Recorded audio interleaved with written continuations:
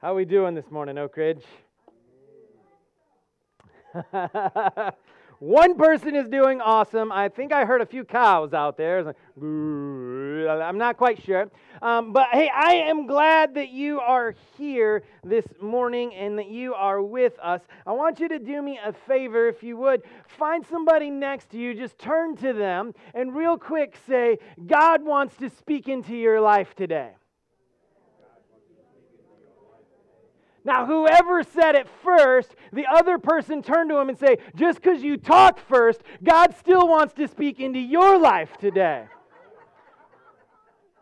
I believe that God has something for us. There are messages that sometimes pastors will preach and somebody will come up and they will say, hey, that was for me. Did you write that all about me? How do you know those things?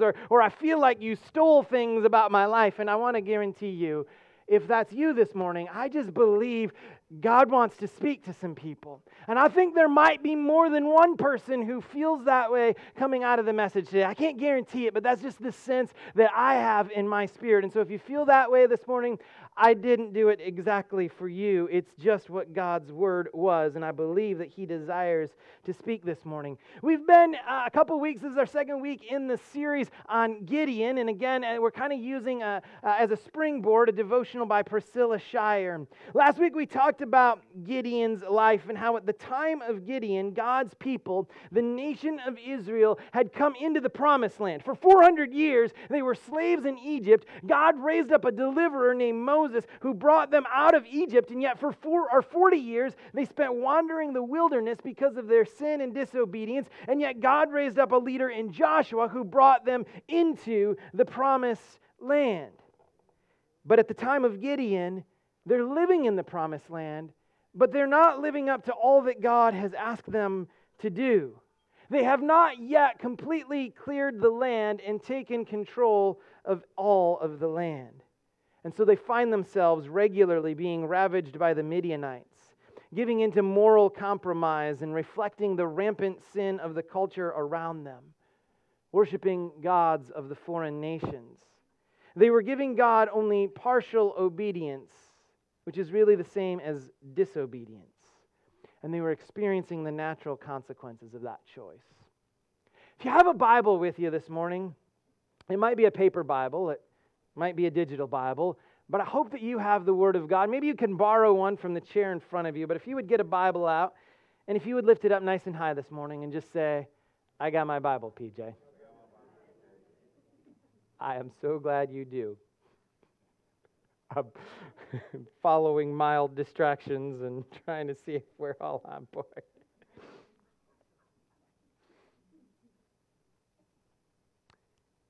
You ever found yourself in a place where you wondered if what you were doing really mattered? If you wondered about your life and you wondered about the position you were in and the place where you were at and the things that you were doing, and you thought to yourself, does it really matter? I've always enjoyed the story The Star Thrower by Lauren Isley. It goes a little something like this. Once upon a time, there was an old man who used to go to the ocean every morning for exercise. And one day he was walking along a beach that was littered with thousands of starfish that had been washed ashore by high tide. And as he walked, he came across a young boy who was throwing starfish back into the ocean one by one. Puzzled, the man looked at the boy and asked him what he was doing. And the boy paused and looked up and he said, I'm throwing starfish into the ocean. The tide has washed them up onto the beach and they can't return to the sea by themselves. When the sun gets high, they're going to die unless I throw them back into the water. The old man replied, don't you realize that there are miles of beach and there must be tens of thousands of starfish? I'm afraid you really won't be able to make much of a difference. The boy kind of listened politely. He bent down and he picked up another starfish and he tossed it back into the surf. And he said, I made a difference for that one. Life sometimes feels tedious and monotonous. I think we can wonder if what we're doing, if the life we're living, if where we are, if it really matters or if it really makes a difference for anyone. Maybe you've been married for a while and the shiny luster that marriage had when you first got married is kind of worn off. And maybe kids are at home and they're running rampant, or maybe kids left a long time ago and marriage has kind of grown stale, and you just kind of wonder, like, is there purpose? Does it matter? At this point, it just kind of feels like we're coexisting together, trying to make it through life. Maybe you've done all you can to discipline or to train your children or to set an example for them, but you watch their lives and they seem to be missing the mark of the expectation that you set for them.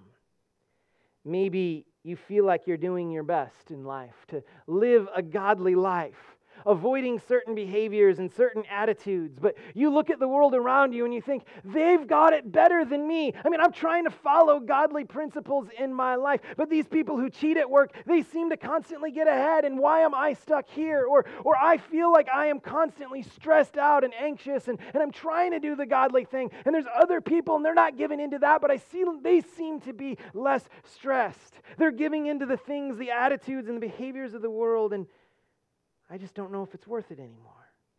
Maybe you go to work every day and you feel underappreciated. You wonder, why do I keep going back every day? Am I doing anything besides just making money for my boss?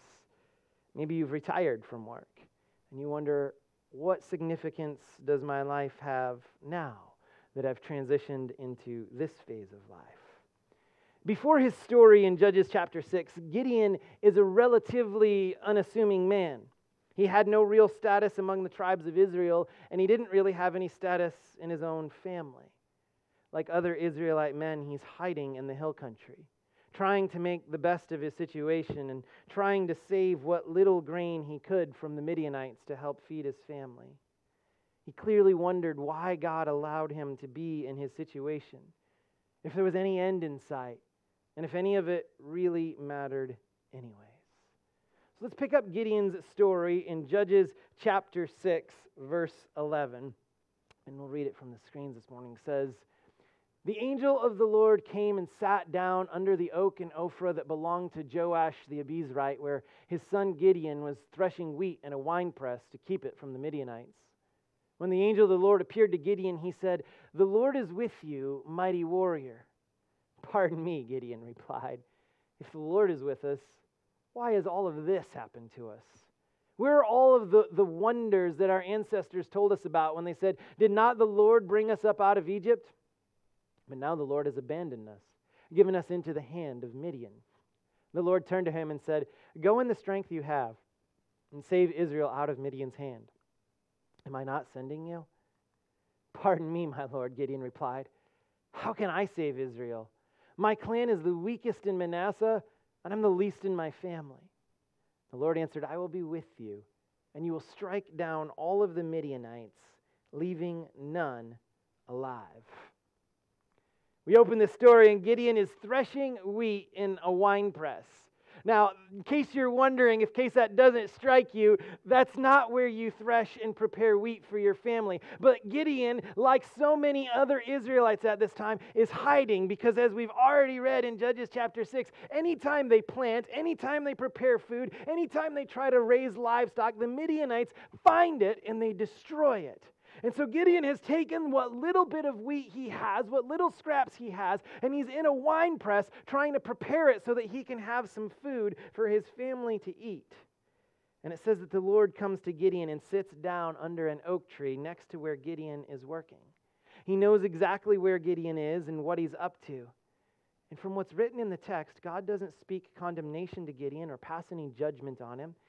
He declares that the Lord is with Gideon and refers to him as a mighty warrior. And Gideon wonders, like we might, if God is with us, then why have the Israelites, why are my family going through the kinds of things that we're going through? Why are we experiencing the difficulty we're in? God, you come here and you sit down, then why, if you're near to me, are we in this situation? The Lord tells Gideon to save Israel from Midian.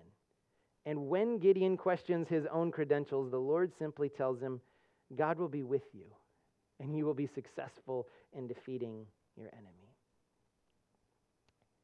In your life this morning, I believe that for many, and probably all of you, God wants to speak something directly into your life, because He has uniquely positioned you where you are. And He has something that He wants to say to your life this morning as we look at Gideon and as we look at the calling that God has on Gideon's life. I think that God wants to whisper something into your life about who you are and about where you are and about what you are experiencing at this moment in your life. And so I just want to take apart Gideon's story a little bit and look at what I think God might want to say to some of us. And the first thing that I think God wants to say is that He knows where you are.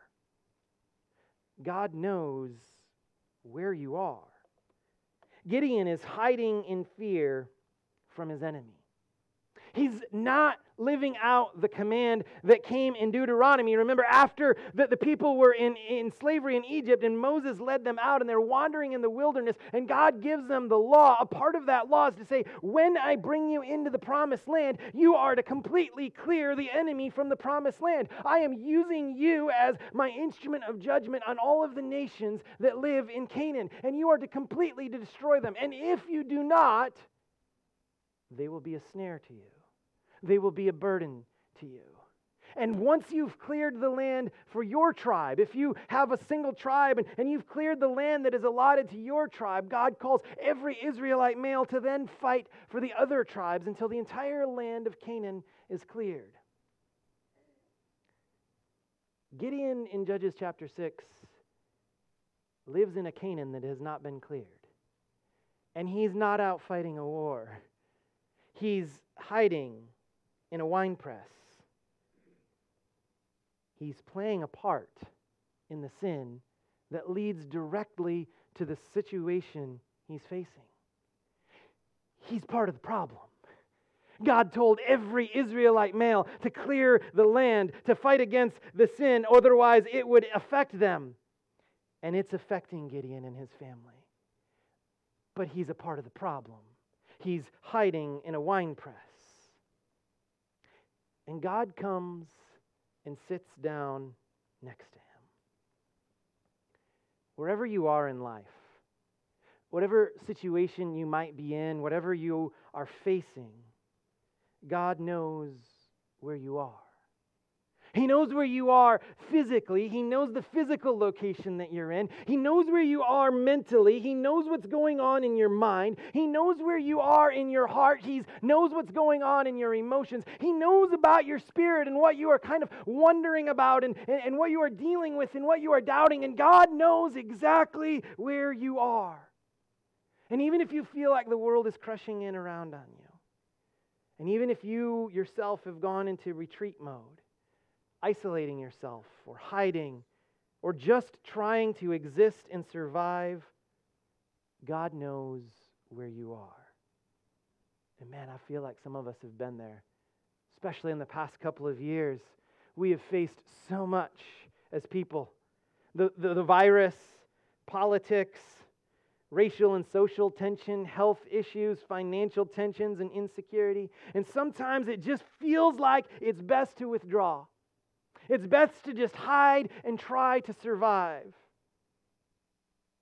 And here's the thing that I think God wants you to hear loud and clear this morning. He knows where you are. He knows what situations you're facing. He knows what worries you have. He knows what doubts you have. And He's come to sit down next to you and to speak into your life this morning. I think the second thing that we notice in Gideon's story is that his calling, God's calling on Gideon's life, is an invitation to join the Lord more than it is condemnation for where he currently is. God's calling is an invitation to join Him more than condemnation for where you currently are. When God comes to Gideon, He has every right to come in judgment or anger. Gideon is not supposed to be hiding in a wine press, just trying to barely scrape by and make it and to survive. Every Israelite male is to be fighting a war against the nations of Canaan until the land is clean.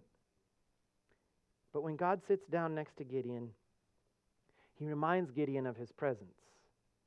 And he invites Gideon to join him by referring to Gideon as a mighty warrior. I believe that God's calling for your life doesn't start with judgment or condemnation for where you currently are. If we can be honest, we would probably have to say that some of you aren't where you should be in life. Some of our attitudes and behaviors and our words and our apathy, if we were to accurately label them, they're sin. They're a rejection of what God desires for our life. He has called us to do something at some point in our life and said, I want to use you. I want to do something with your life. And yet the place where we are is an active rejection of what God has for us.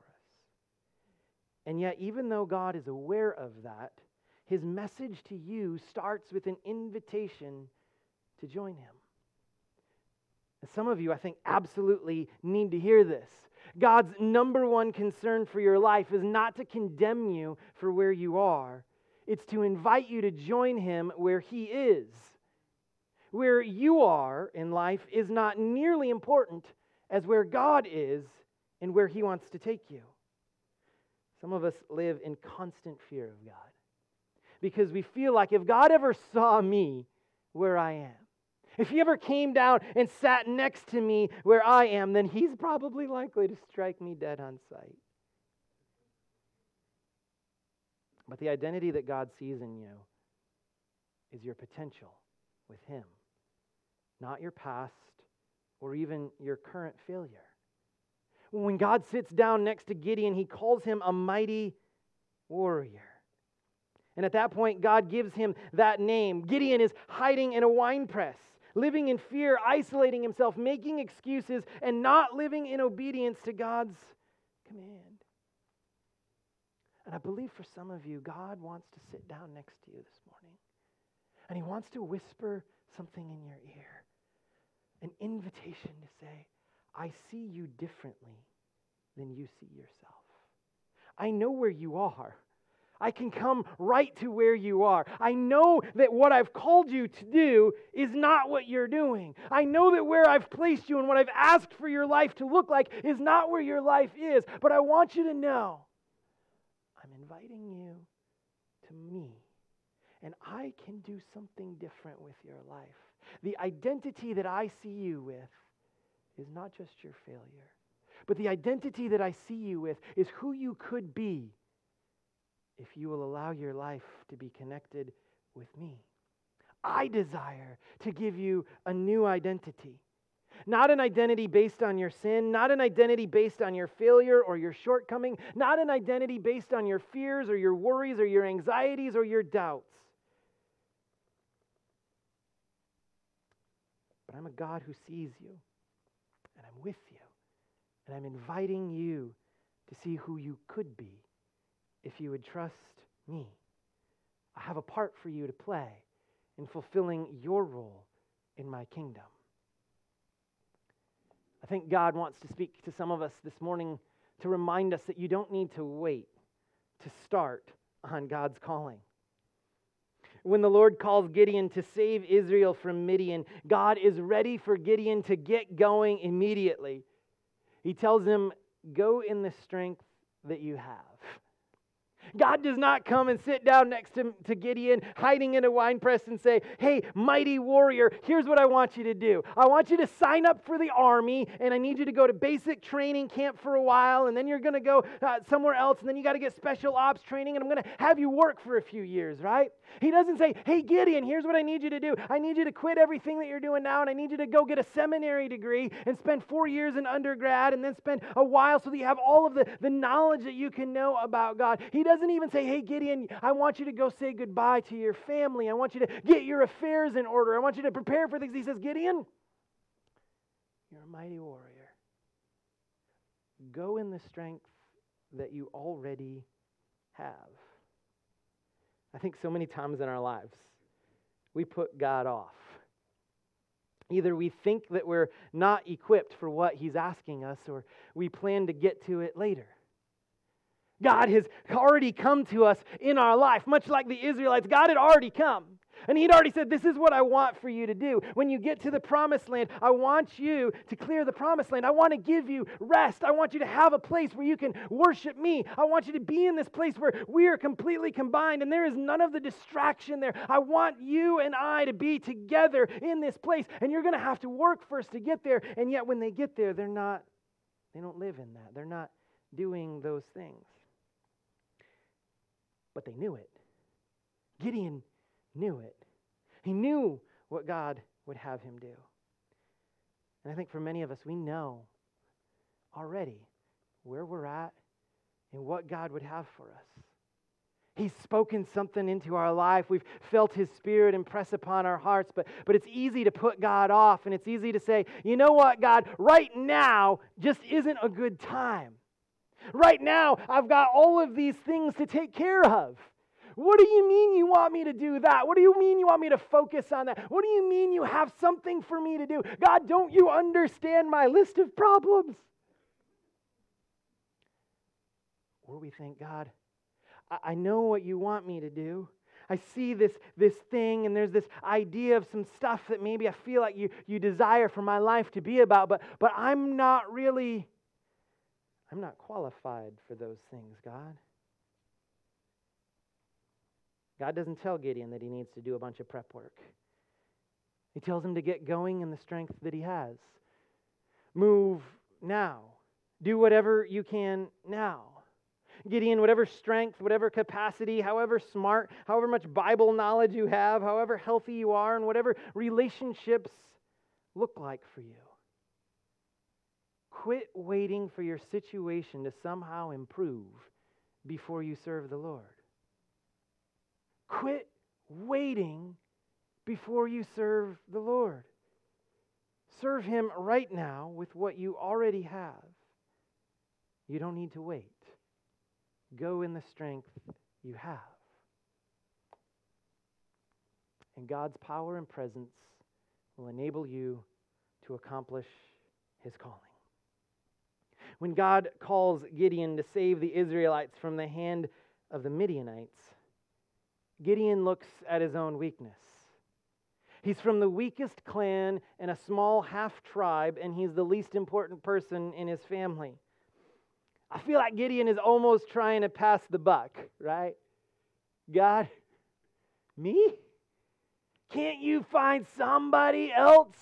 Can't you find somebody better than me to accomplish what you have? I'm here hiding in a wine press. Why do you want me? Somebody else is better equipped, God, for what you have. Don't we feel that way sometimes? God, I've tried so hard to make this marriage work. You've called me to be a spouse, but things are so difficult right now. Wouldn't my spouse be better off with somebody else? God, I don't know. You've called me to be a parent or to be a grandparent and to have influence on the next generation, but God, I don't know that I can do it. It's such a struggle. I don't even know much about the Bible. How am I supposed to train my children or my grandchildren? How am I supposed to teach them and help them to grow and to build character, God? Can't you give them somebody else? Can't it be the pastors or their school or somebody else, God, right? Man, we're going to be there next week as a little teaser. I hope you come back. God, I know that maybe I can make that there's a difference that my community needs. I know that there's roles in my church that are going unfulfilled. Can't you find somebody else, God?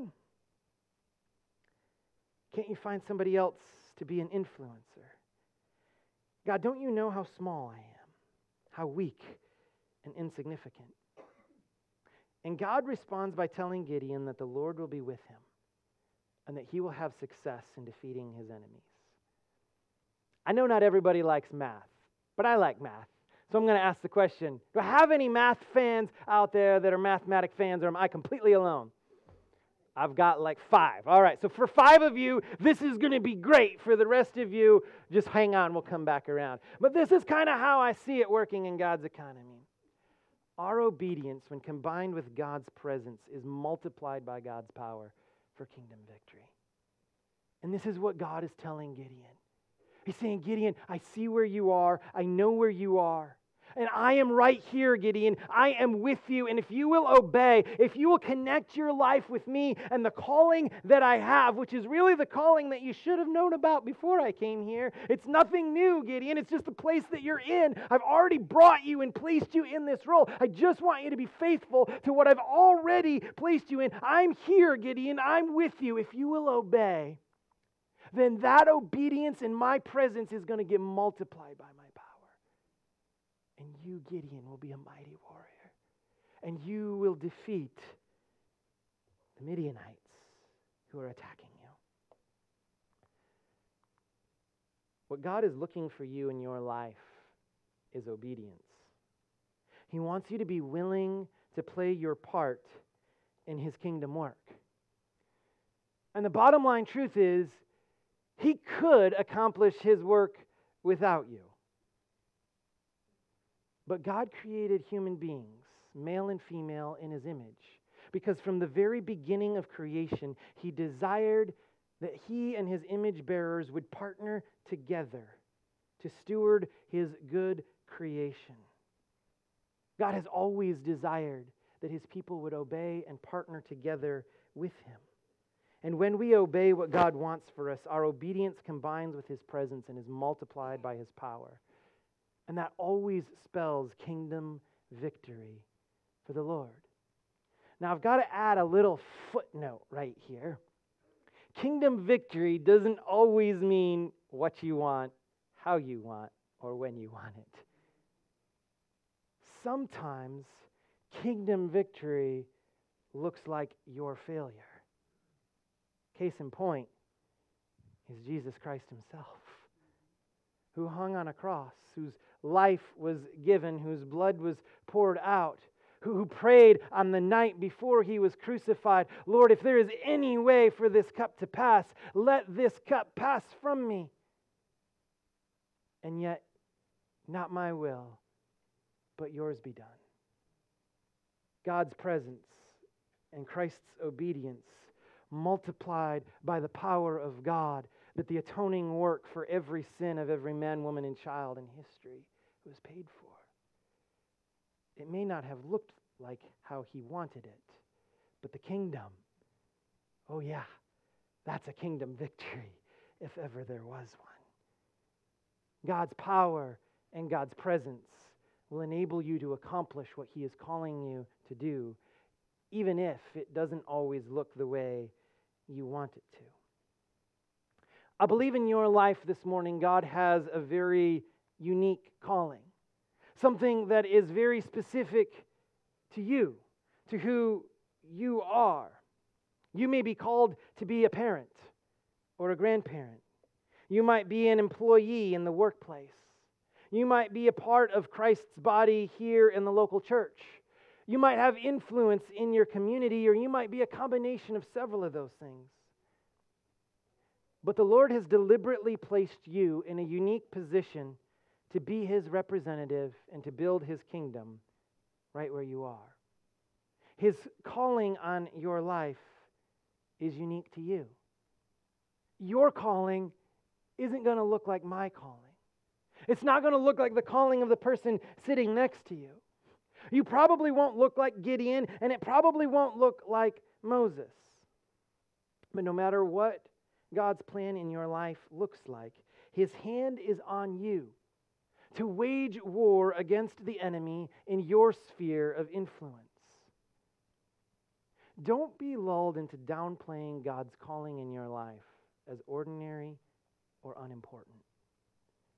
There is no one else that God has to fulfill the unique position that He has you in. You are where He intends for you to be, and He wants to use your life for the unique calling that He has placed on you. And your calling may not initially seem grandiose or big, and if you try to compare your calling next to somebody else, you will be tempted by the enemy to think what I'm called to is not as important as to what somebody else does. Don't listen for a second. It is a lie of Satan. You are placed where God wants you, and He wants to use you for His kingdom. if you're confused about what my calling might be, what is it that God wants for me, simply ask yourself, where has He already placed me? What has He already commanded long ago and uniquely positioned me for in His kingdom that I could begin to live out today? And know that His power is with you, that He sees where you are, and that He is calling you to partner with Him. He will give you the strength needed to complete His work. Your role is a deliberate strategy initiated by God. And when you partner with Him, you build His kingdom here on earth as it is in heaven.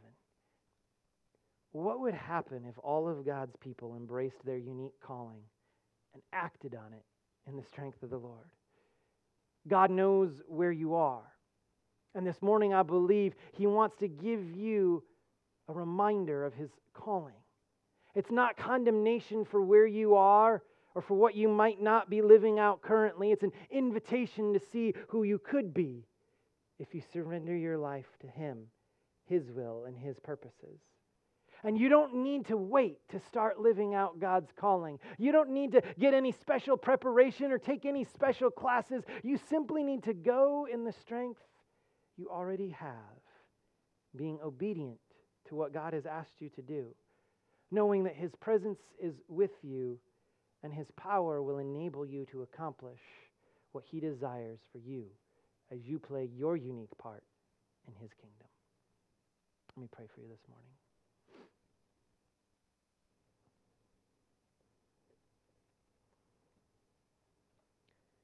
Father God,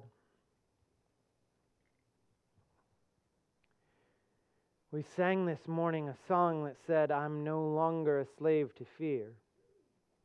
And I believe that there is power in speaking words out loud over our life and in singing truth over our life.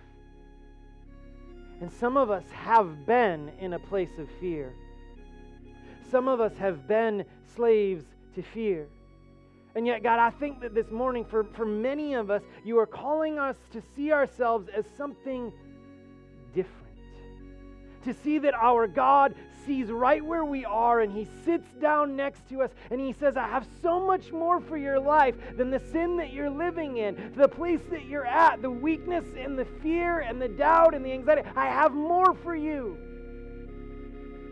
Step into the roles that I've placed you in. Live out the calling I have given you. Be who I have made you to be. And my presence is with you. My power is with you. I can part the waters before you as I have for the Israelites. You can walk right through. God, may we see ourselves as your treasured possession. That you would not allow anything to separate us from you. That God became a human being. That Jesus Christ walked this earth to give His life as a perfect sacrifice to say, I want you. And anything that separates you from God and His purposes, I'll deal with it. I'll take that to the cross. It can be crucified with me so that you no longer have to live in that anymore. But your life can be a life devoted wholly to me. God, I pray that we would have the courage to listen to your calling in our lives, to see the places where you have uniquely positioned us for an impact in your kingdom. And God, that we would resist the enemy's temptation to continue in fear, to continue hiding, to continue isolating ourselves from all that you have for us, but that we would boldly step out and say, God has called me to it. He is with me, and His power will enable me to do what He desires for me for the kingdom's sake. Help us to be children of God, sons and daughters, through the blood of Jesus Christ, through the resurrection of our King, through the presence of the Holy Spirit. Help us not to be slaves to fear, but to accept your unique calling in our lives and to act on obedience. In Jesus' name I pray. Amen.